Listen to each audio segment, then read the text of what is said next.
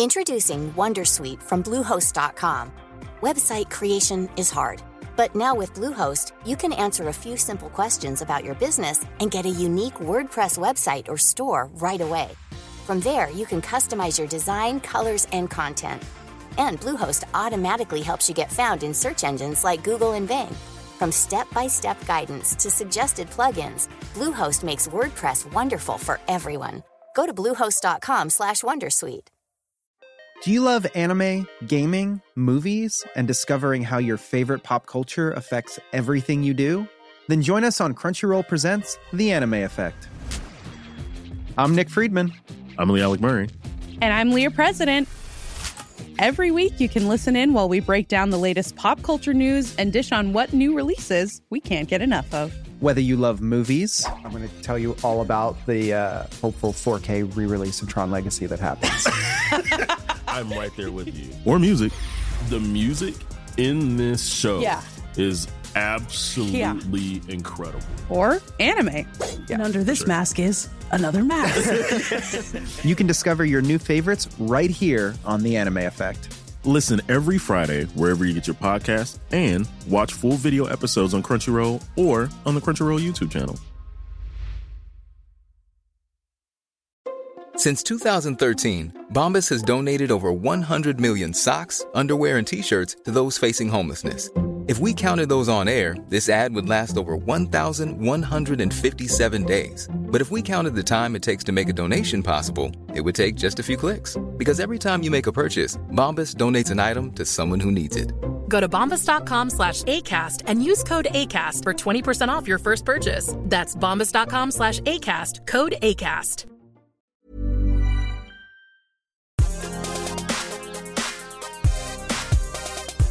Hej och välkomna till Allt om e-sport. Podden för dig som vill veta mer om en av världens största sporter som detta år beräknas omsätta $1 miljard. Vi ska besvara frågor som vad e-sport egentligen är och hur gör man för att aktivera sig mot målgruppen.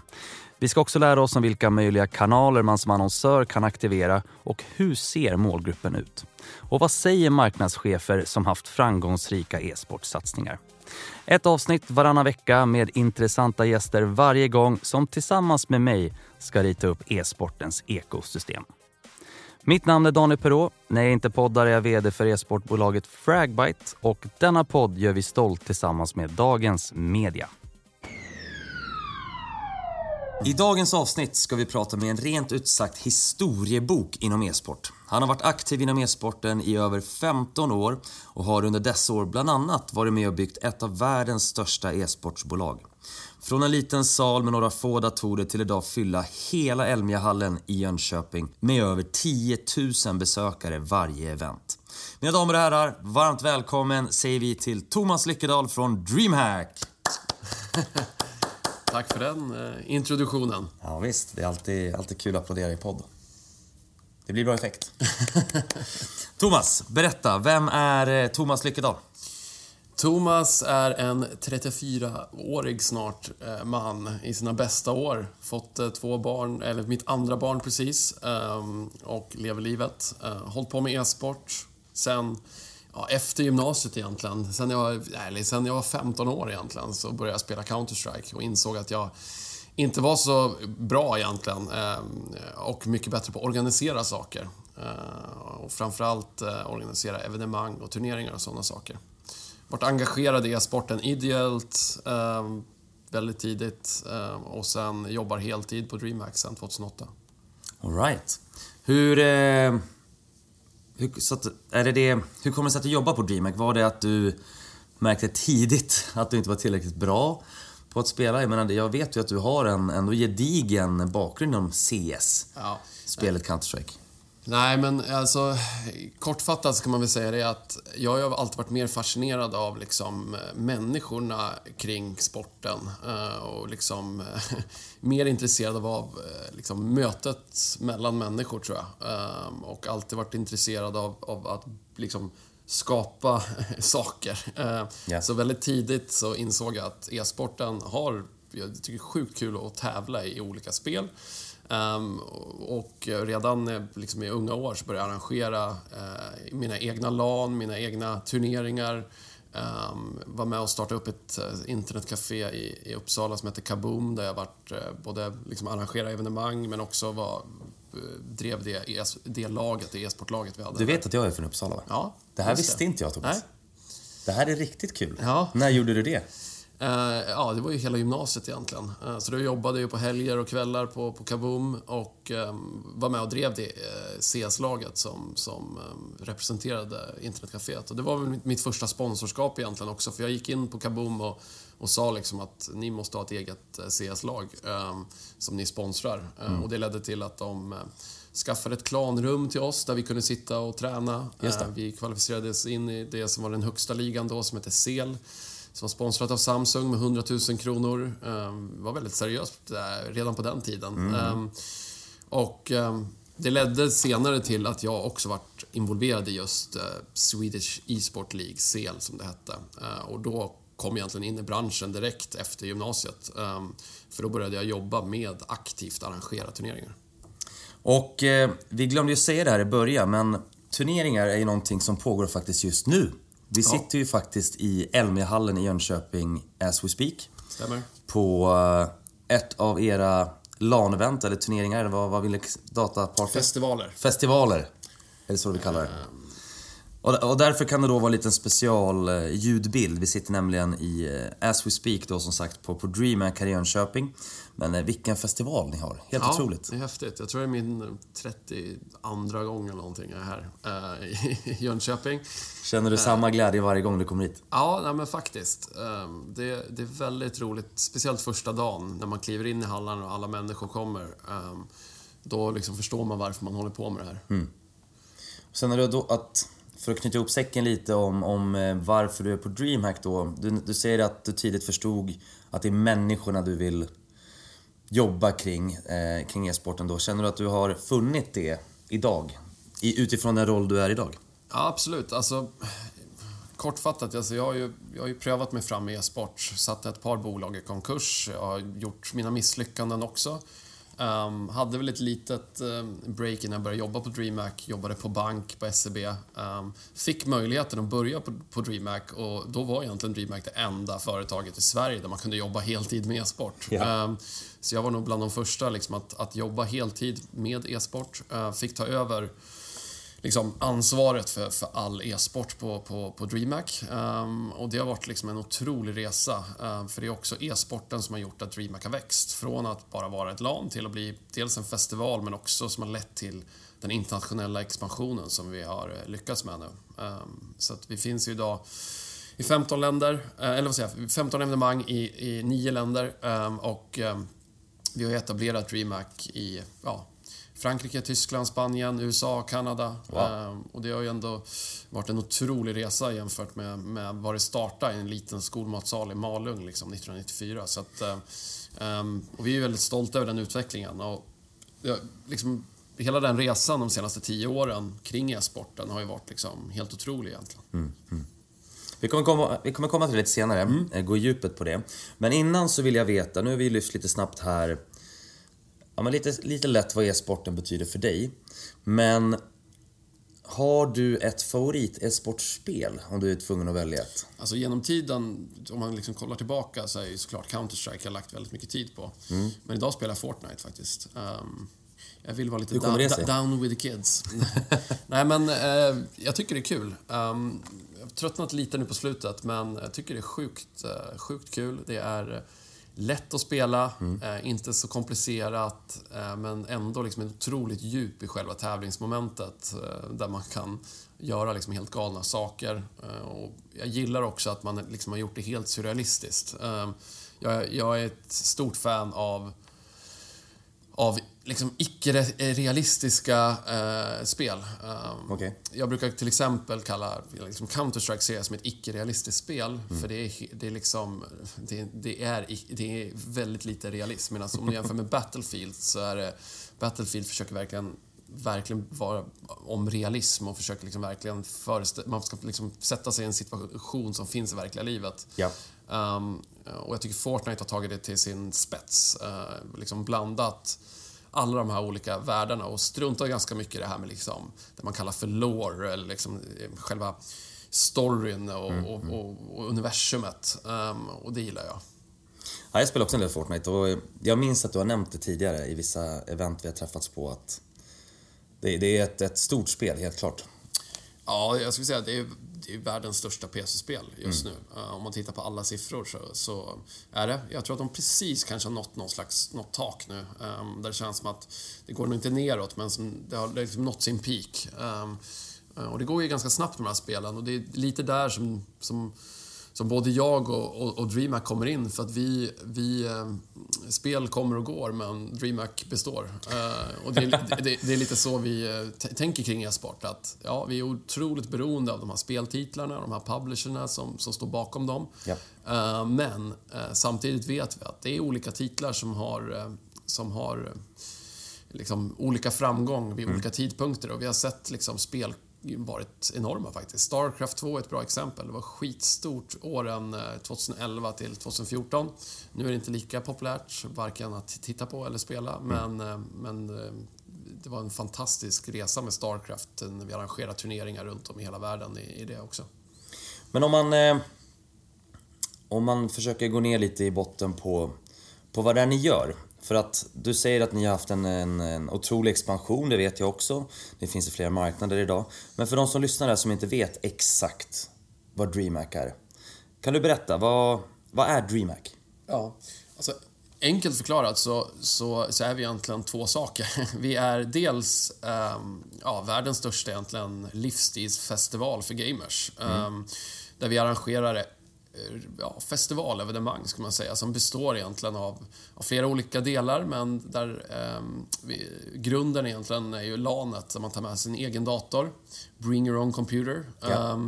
Som vi tror i framtiden blir bring your own device. Vi ser allt mer konsol, mobilt, andra plattformar också. Men upplevelsen är ju en deltagande upplevelse. Inte bara att du kommer och konsumerar, utan du kan komma hit och liksom delta. Expo, e-sport, massa festivalinnehåll, musik, cosplay. Allt som har beröringspunkt med gaming. Och det här skalar vi och arrangerar nu i 9 olika länder, 15 evenemang.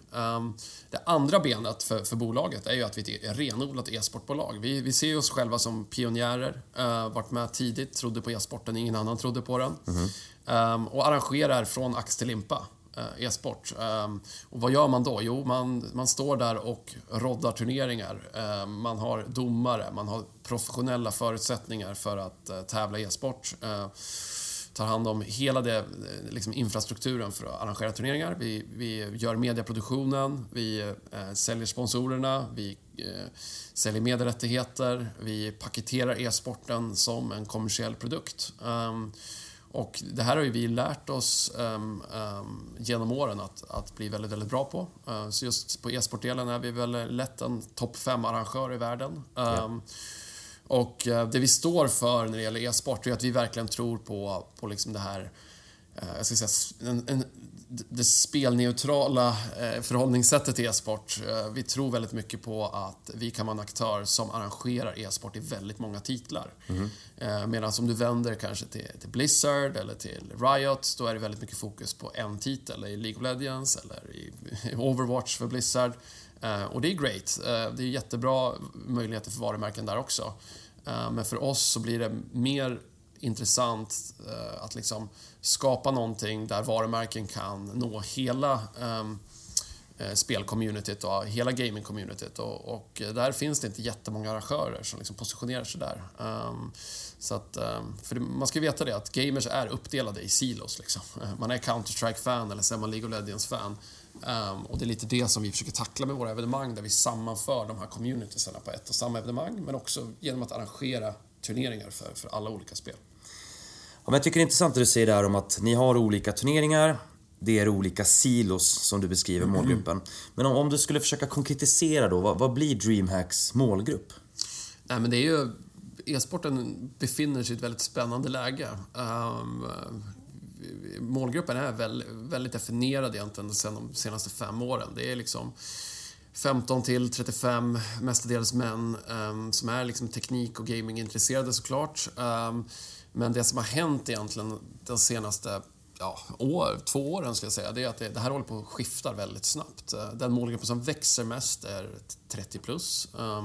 Jag tror vi kommer se en generation här nu av 80-talister som egentligen fortsätter att e-sporta och spela och konsumera streams och titta på e-sport.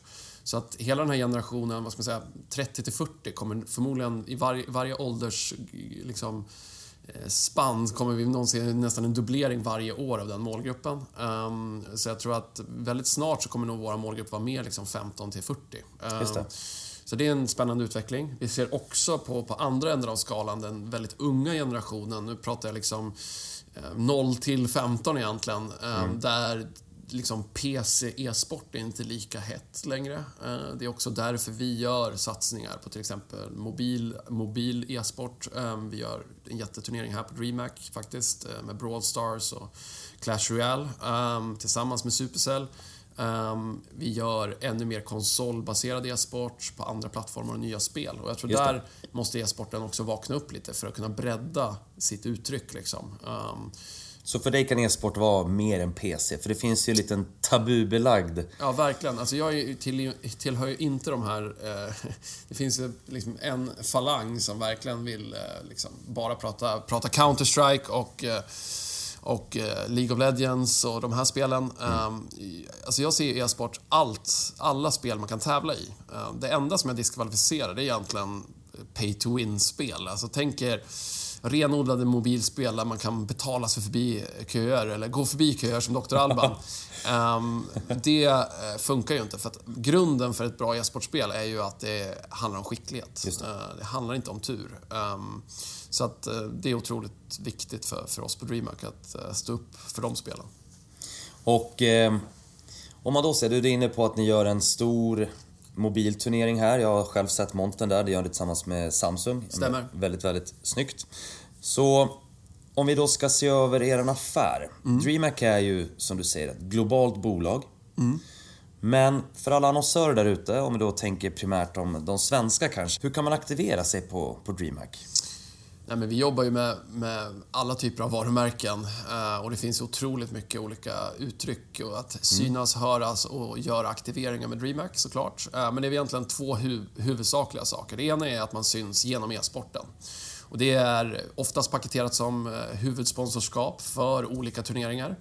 Och det man får då är ju liksom en helhetslösning där man syns på evenemanget, online och via våra sociala kanaler, men också i själva livesändningen med liksom 8-10 olika sätt. Jag ska inte gå in i detalj på det. Men det är ju väldigt likt att köpa ett sponsorskap av vad ska man säga, SHL eller Allsvenskan eller någonting sånt. Skillnaden mot dem är att de kan inte leverera oftast vad ska man säga, synlighet i sändningarna, för det ägs av mediekanalen, C More och så vidare.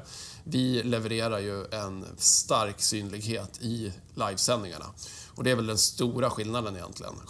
Det som är utmaningen är ju att e-sporten är en global rörelse. Yep. Så att du får ofta liksom ett globalt tittande beroende för att de primära kanalerna som Twitch och YouTube och så vidare är globala plattformar med en global publik. Så där gäller det att vara smart. Och är man ett svenskt brand eller ett nordiskt brand så får man ju också kolla vilka svenska eller nordiska turneringar som finns. Och där gör vi ju specifika aktiveringar och turneringar bara mot den marknaden också. Vi har tydligt nu med e-allsvenskan till exempel som vi har satt upp med fotbollsklubbarna som är svenska spelare, svenska tittare, svenskt allt liksom. Så att det är en otroligt liksom stor portfolio av såna turneringar man kan ge sig in i och lite beroende på vad varumärket vill få ut av det. Och sen den andra delen är ju liksom mer festivalorienterade saker. Vi har haft starka partners kring vår festival där det bygger på associering med Dreamhack såklart, men också kreativa aktiveringar på plats.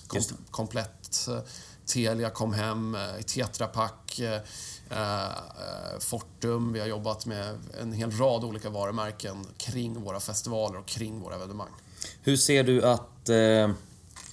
för att Dreamhack känns ju väldigt, väldigt globalt och stort. Men ändå ser man ändå många lokala varumärken här. Bara Expo-ytan här nere visar på att kundbredden har utvecklats. Ja. Jag såg Scania här nere till exempel. Ja. Hur ser du att annonsörerna eller kunderna har breddats under de här åren? Ja, men vi står ju inför ett skifte som är redan påbörjats egentligen. Som har hänt i hela e-sportmarknaden. Det är att vi har gått från varumärken som primärt producerar tjänster och produkter för gamers till att nu är det varumärken som mer vill nå målgruppen. Ja.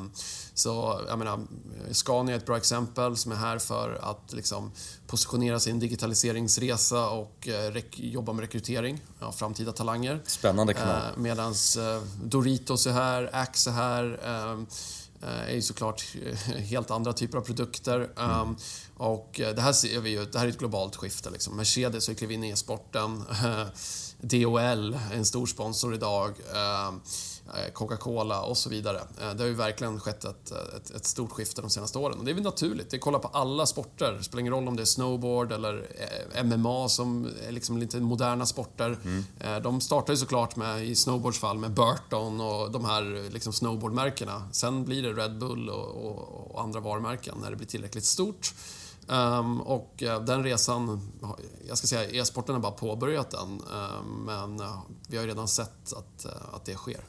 Så en annan fråga vi har ställt är lite i samma ämne här, men den här resan är påbörjad säger du, men tror du att e-sporten är till för alla annonsörer? Introducing Wondersuite from Bluehost.com. Website creation is hard, but now with Bluehost, you can answer a few simple questions about your business and get a unique WordPress website or store right away. From there, you can customize your design, colors, and content. And Bluehost automatically helps you get found in search engines like Google and Bing. From step-by-step guidance to suggested plugins, Bluehost makes WordPress wonderful for everyone. Go to bluehost.com/wondersuite. Since 2013, Bombas has donated over 100 million socks, underwear, and T-shirts to those facing homelessness. If we counted those on air, this ad would last over 1,157 days. But if we counted the time it takes to make a donation possible, it would take just a few clicks. Because every time you make a purchase, Bombas donates an item to someone who needs it. Go to bombas.com/ACAST and use code ACAST for 20% off your first purchase. That's bombas.com/ACAST, code ACAST. Nej, kanske inte alla. Man måste ju alla företag har ju sina egna målsättningar och sina egna utmaningar liksom. Så att jag skulle inte säga alla, men det är otroligt spännande här framöver där liksom, vilket försäkringsbolag kommer positionera sig mot gamers, vilken bank kommer positionera sig mot gamers som liksom valet för gamers. Jag tror att Mercedes gör det jättesmart här nu liksom, att sätta tidigt liksom tonen. Vi bryr oss om den här målgruppen och vi vänder oss till den här målgruppen på deras villkor och på deras sätt. Jag tror att man har en möjlighet fortfarande med vissa kategorier företag att vara tidigt ute. Men sen gäller det också för dig som är marknadsansvarig eller jobbar med de här frågorna. Vad vill man göra i e-sporten? Vad är det man vill bidra med? Vad är det man vill stå upp för? För att jag tror att det är viktigt också att komma med någonting till e-sporten. Inte bara liksom vara här för att synas och höras och skränas. Skapa ett värde, eller? Skapa ett värde. Jag menar, gamers idag är ju inte bara gamers. Jag menar, det är ett intresse av flera. Vi har ju lätt i dagens samhälle att liksom sätta människor i fack. Idag kollar vi på Dreamhack bara. Jag menar, när jag åkte på 90-talet då var det ju liksom nördarna som åkte. Idag så är det alla typer av människor som åker på Dreamhack. Familjer, fotbollskillarna från Partille liksom. Metalheadsen från Sölvesborg. Alltså det är alla typer av människor och människor har fler än liksom ett intresse. Man kan både spela fotboll och gamea. Visst är det så. Hur tror du att framtiden ser ut för Dreamhack? För det finns ju också ett förhållningssätt till gamande idag som är digitalt. Man kanske undviker att ta sig hemifrån för att det är skönt att spela hemma. Hur tror du att framtiden för Dreamhack kommer se ut? Kommer det minska med folk? Eller kommer det öka? Nej, alltså det kommer definitivt öka. För det vi ser, de sociala mönstren är ju att människor vill träffas och ses. Dreamhack är ett socialt event. Vi har sämre spelförutsättningar på Dreamhack-festival än vad du har hemma. Hemma sitter du med 3 skärmar, gamingstol, du har allt optimerat, du har kompisarna i hörlurarna så du kan prata med dem dygnet runt. Men på Dreamhack så kan du träffa dem för första gången kanske eller göra allt det sociala runt omkring. Så att sociala mötesplatser, det är därför Kappa Bar finns, en bar för gamers och de växer by the minute. Det är därför Inferno Online är Stockholms största fritidsgård. Det är därför vi kommer se ännu fler e-sportarenor att byggas runt om i hela världen. Jag tror att i och med liksom globaliseringen och liksom internet och hela liksom skiftet till att man liksom konsumerar underhållning online så blir det också ett ännu större behov att det skapar sociala mötesplatser och liksom plattformar där man kan träffas över intresse snarare än var man kommer ifrån eller vad man har för bakgrund eller vad man har för andra liksom andra intressen, eller inte intressen men andra liksom faktorer som spelar in. Så att jag är helt övertygad om att det kommer växa. Sen är ju skillnaden mellan Dreamhack och egentligen alla e-sportevenemang och till exempel Way Out West eller vad ska vi ta för annat exempel? Vissa andra evenemang är ju att vi har ju en online-publik på varje event. Så om 50 000 besöker en Dreamhack-festival så har vi ju liksom 5 miljoner unika tittare under en festival. Och det är liksom det som går hand i hand. Och det är också det som man som varumärke kan få ut av att aktivera här. Det är inte bara synas mot dem som är på plats utan alla som följer evenemanget hemifrån. Otroligt spännande. Men det jag vill att vi konkretiserar det är, du nämner att det finns ju olika roller i det här e-sport-ekosystemet. Men om du ska definiera Dreamhacks roll i e-sportens ekosystem, hur gör du det? Nej, men vi är ju en turneringsoperatör egentligen, om vi pratar e-sport bara. Vi befinner oss, vi spindlar i nätet mellan lag, spelare, fans, medieplattformar. Vi syr ihop allihopa egentligen genom våra arrangemang. Och sen har vi möjligheten att också jobba med varumärken som vill synas i de här kanalerna. Så att vi är lite, alla vill ju positionera sig i mitten av ett ekosystem. Det hör till liksom sakens natur. Men det vi är väldigt duktiga på Dreamhack, det är vad vi inte ska göra. Alltså vi fokuserar ganska mycket på vår kärnverksamhet och arrangerar turneringar. Vi driver inte lag eller vi håller inte på med massa online-plattformar eller massa skumma saker. Utan vi är väldigt fokuserade på att vara världens bästa liksom, e-sportarrangör av turneringar. Snyggt! Det tar oss vidare till att vi ska fördjupa oss i e-sporten, Tomas. Och du säger flertal gånger att ni är väldigt, väldigt duktiga på att aktivera brands utifrån olika situationer och förutsättningar och målbilder. Men om du fick fundera lite här och presentera det bästa caset. Ska vi ta inom en viss årsrang eller? Nej, vi tar bara det bästa caset du tycker ni har haft. Utifrån en annonsör då som aktiverar sig på Dreamhack. Ja, men jag tycker det som är mest aktuellt och som vi gjorde förra året är väl ändå Fortum. Jag tycker klockren aktivering i nära samarbete med MKTG och Isobar och med en hel del andra personer som var involverade i det, självklart. Ingen glömd, ingen nämnd. Eller ingen nämnd, ingen glömd. Ja, något sånt där. Men kortfattat, hur gör man el relevant för gamers? Och jag menar, det tillhör ju en sån produktkategori som är ganska svår att ta på. Precis som internet och andra tjänster, försäkringar och såna saker. Vad kommer ditt varumärke laddat med liksom, in när du ska välja? Och vi sitter ju alla ibland på de här sajterna när man ska välja mellan produkter. Det kostar ungefär likadant. Allt kostar 500 kronor i månaden känns det som ibland. Och vad väljer du i slutändan när du bara ser den där logotypen?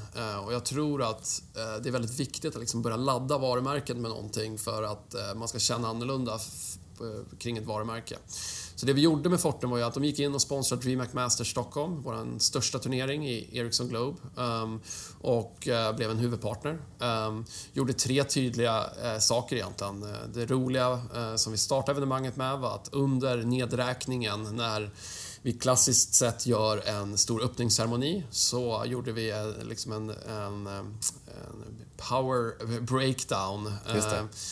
Drog ut elen ur hela scenen. Publiken reagerar såklart. Och sen botade vi upp scenen med en storyline som var väldigt snyggt paketerat videomässigt, där Fortum berättar att gaming handlar inte bara om gaming gear och hårdvara och produkterna du köper, utan förutsättningen för e-sport är liksom att ha elektricitet för att kunna spela. Och det var en tydlig slogan med Power to Play. Och sen nästa steg gjorde vi en specifik karta i Counter-Strike, en surfkarta som det kallas, där man glider runt i ett vattenverk alla Fortum, och där man kunde få bäst score i deras monter, men också ladda ner den online för att spela den, och det fick liksom 25 000 nedladdningar direkt. Och följdes upp med en videokampanj också som var mer humoristisk, där vi egentligen drev med våra andra partners. Så vi drev med Corsair och Razer och Logitech och alla de här varumärkena som pratar väldigt mycket om produkternas prestanda eller produkternas liksom tekniska magiska förmåga för att göra dig som en bättre gamer. Jaha. Skapade då en kontakt som du skulle sätta in i eluttaget för att få bättre aim, och liksom sen berättade vi såklart för publiken att det här är bara ett skämt, men du behöver alltid el för att kunna e-sporta. Och jag tycker Fortums marknadschef, eller marknadsperson i alla fall, sa det bäst i något sammanhang. E-sport är ju faktiskt den enda sporten som kräver el. Det kan inte bli mer tydligt. Så att från att liksom startade änden att det är svårt att få in Fortum i e-sporten och sluta bara med den meningen. Jag tycker där någonstans satt vi ribban, och vi är väldigt stolta över det caset. Det är någonting som vi gärna tror man kan använda väldigt mycket av det i andra kategorier och med andra sponsorer också. Jag har ju faktiskt sett det här caset också. Det är ett väldigt, väldigt bra case. Och som du säger själv, det är en snygg koppling. El och e-sport går ju som handen i handsken, så att säga. Men om du fick välja då, Fortum, jättefint case, lyckat case. Men vad var mest lyckat om vi ser till någon? Jag antar att alla KPI:er uppnåddes. Var det något annat som du vill lyfta som var väldigt Varför var det så lyckat? Nej, men bara genomslaget. Alltså otrolig feedback online, engagemang kring kampanjen. Vart rankat av våra besökare som hade det största sponsorintrycket på alla på plats, framför då mer traditionella varumärken som har jobbat med sport länge. Men också feedbacken online. Liksom. Folk skrev ju i Twitch-chatten att jag ska byta elavtal. Liksom. Och det är såklart inte alla. Gjorde du det? Nej. Man byter ju väldigt sällan elavtal. Ja, och det är ju det som är lite utmaningen. Liksom. Och det är samma sak med bank. Alltså, hur ofta byter du bank? Ja, det är när du köper den där bostaden. Och jag tror generellt bara, alltså, det som har hänt i samhället är ju att människor har flyttat fram de stora livsbesluten längre fram i livet. Alltså förut så skedde väldigt mycket när man var runt 20-25 års åldern. Nu händer det mest att liksom, de här stora livsbesluten sker liksom 30 när man är 35. Ja. Och jag tror att om man ska nå den målgruppen som allt mindre konsumerar traditionella liksom, mediekanaler och såna saker, så måste du kommunicera med dem mycket tidigare. Du kan liksom inte komma samma dag och berätta varför Fortum är den bästa elleverantören eller varför LF är den bästa försäkringsbolaget. Utan man måste ju liksom sätta tonen under de här viktiga åren, 20-30. Och jag tror att kommunicera under lång tid med dem och liksom verkligen sätta ditt varumärke trovärdigt och långsiktigt mot en specifik målgrupp, så kan du liksom inte bara aktivera ett år där eller ett kvartal där, utan du måste ju ha en långsiktig plan där man ska sätta det varumärket som alternativet för gamers. Och gör du det så tror jag att du kan få en otrolig effekt när de här stora livsbesluten verkligen händer för människor. Jag tror att de människorna, när jag satt där och jag skaffa körkort väldigt sent och ska välja bil liksom. Och jag är ingen bilkille liksom. Liksom traditionellt sett så här. Och då skulle jag ganska enkelt kunna valt precis vad som helst. Och då tror jag att man blir väldigt färgad av vad man har sett och vad man har hört och liksom sakerna runt omkring sina stora intressen. Och kring gaming nu liksom med vissa varumärken som sätter sig som liksom varumärken som stöttar den här rörelsen. Jag tror att de kommer få väldigt mycket gensvar, men effekten kommer ta lite tid. Det tar inte så här att det leder inte till direktförsäljning samma dag som du kör annonsen, utan snarare så skapar du en väldigt stark associering. Du skapar en stark lojalitet kring varumärket. Och jag tror att det är det som man måste fokusera på om man ska ge sig in i e-sport. Så vilken kund drömmer du då ska hoppa in i e-sporten? Jag tycker generellt att det finns så många varumärken skulle vara kul om de kom in. Jag har ju sagt Volvo tidigare någon gång. Jag tycker de skulle vara modigare och inte bara tänka familj och sådana saker. Jag tror att man kan ladda varumärket mycket mer. Och speciellt nu när e-sporten står inför den här resan där vi kommer se de första riktiga e-sportföräldrarna. När jag säger att generationen 30-40 kommer dubbleras de kommande åren, så betyder ju det att vi kommer få otroligt många engagerade föräldrar. Det här är ju byggts upp helt utan vuxenintresse egentligen. Och jag tror att det kommer göra att e-sporten kommer lyfta och bli ännu större. Och det är det som skiljer e-sporten mot, om ni tänker så här pokerbubblan, eller om ni tänker lite av de här andra grejerna som har kommit och gått.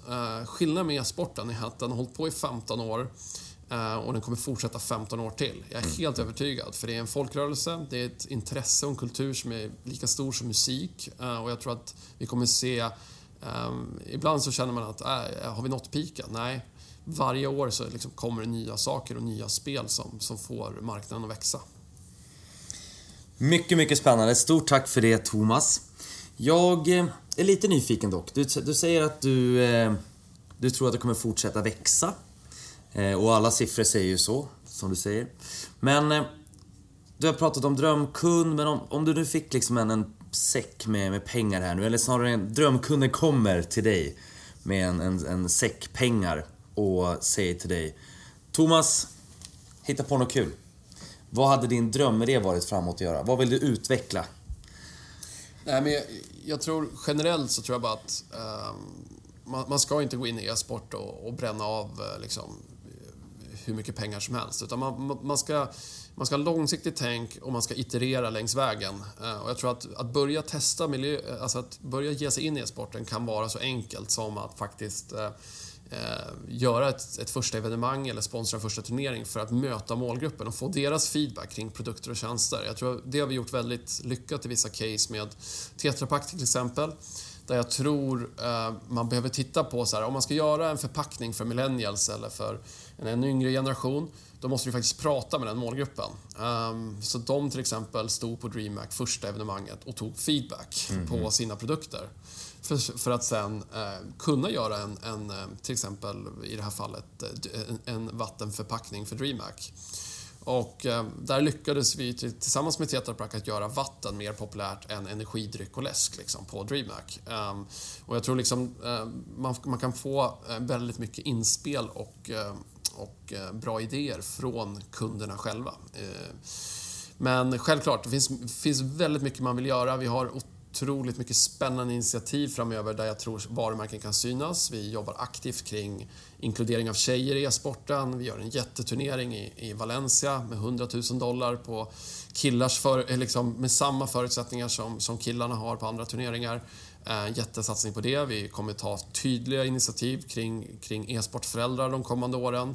Vi jobbar aktivt med att ta e-sporten till mobila plattformar. Och vi jobbar med nya speltitlar nästan hela tiden. Så att jag tror att det finns liksom möjlighet att vara med att supporta och synas med nya initiativ som förbättrar e-sporten och som hjälper e-sporten att växa. Låter som en spännande framtid. Verkligen. Tomas, vi har ett avsnitt i slutet av podden som vi kallar för 3 framgångsfaktorer. Och i de här 3 framgångsfaktorerna så vill jag att du ska beskriva 3 stycken faktorer som du tycker är avgörande för att lyckas att aktivera sig som annonsör i e-sporten. Vi håller dem ungefär till en mening each. Så Tomas Lyckedal, Dreamhack, vilka är dina 3 framgångsfaktorer för att lyckas att aktivera sig in i e-sportens värld? Nummer 1. Jag tror man måste ha en strategi för att nå den här unga målgruppen män. Och snart även väldigt många fler tjejer. Ja. För de finns inte i de traditionella kanalerna. Och när jag säger det så menar jag att man måste ha en långsiktighet när man kliver in i e-sporten. Man kan göra små saker, men snarare att man gör det konsekvent och över tid. Det var inte en mening. Nej, det var 4. 2. Jag tror att man ska fundera över sitt tjänst- eller produkterbjudande. Och framförallt hur man säljer det. Om jag får brodera ut det lite. Så, gör det. Ja, så det jag menar är att kolla på affärsmodellerna i spel. De flesta spelen är gratis och jobbar med mikrotransaktioner. De flesta jobbar med abonnemangsupplägg idag. Dina kunder måste du approchera precis som Dreamhack som ett community och ta hand om dina kunder på det sättet snarare än att se dem som just kunder. Och jag tror att då kan man också tjäna mer pengar än vad man gör idag på många tjänster. Och 3, så tror jag att man ska testa sig fram. Alltså alla framgångsrika koncept eller kampanjer är att man testar sig fram istället för att gå all in. Och vara modig kring att testa. Tomas Lyckedal, jättekul att få ha dig med i podden. Speciellt extra kul att vi faktiskt sitter här i Elmia Dreamhack Summer just nu. Mäktigt, det är det. Har du haft kul? Ja, absolut. Man får ju fortfarande liksom gåshud när man går runt på evenemanget. Och jag är väldigt stolt över att ytterligare ett Dreamhack snart är över. Återigen Tomas, stort tack för att du var med. Alla kära lyssnare som har lyssnat. Vi tackar så mycket för denna vecka. Och vi är tillbaka igen om 2 veckor. Och i vanlig ordning presenterar vi veckans gäst om en vecka. Så glöm inte att likea, subscriba och kommentera, dela. Gör allt ni vill för att få ut denna podd. Stort tack återigen. Tomas, vi ses och hörs. Tack för att ni lyssnade. Ha en fortsatt bra dag.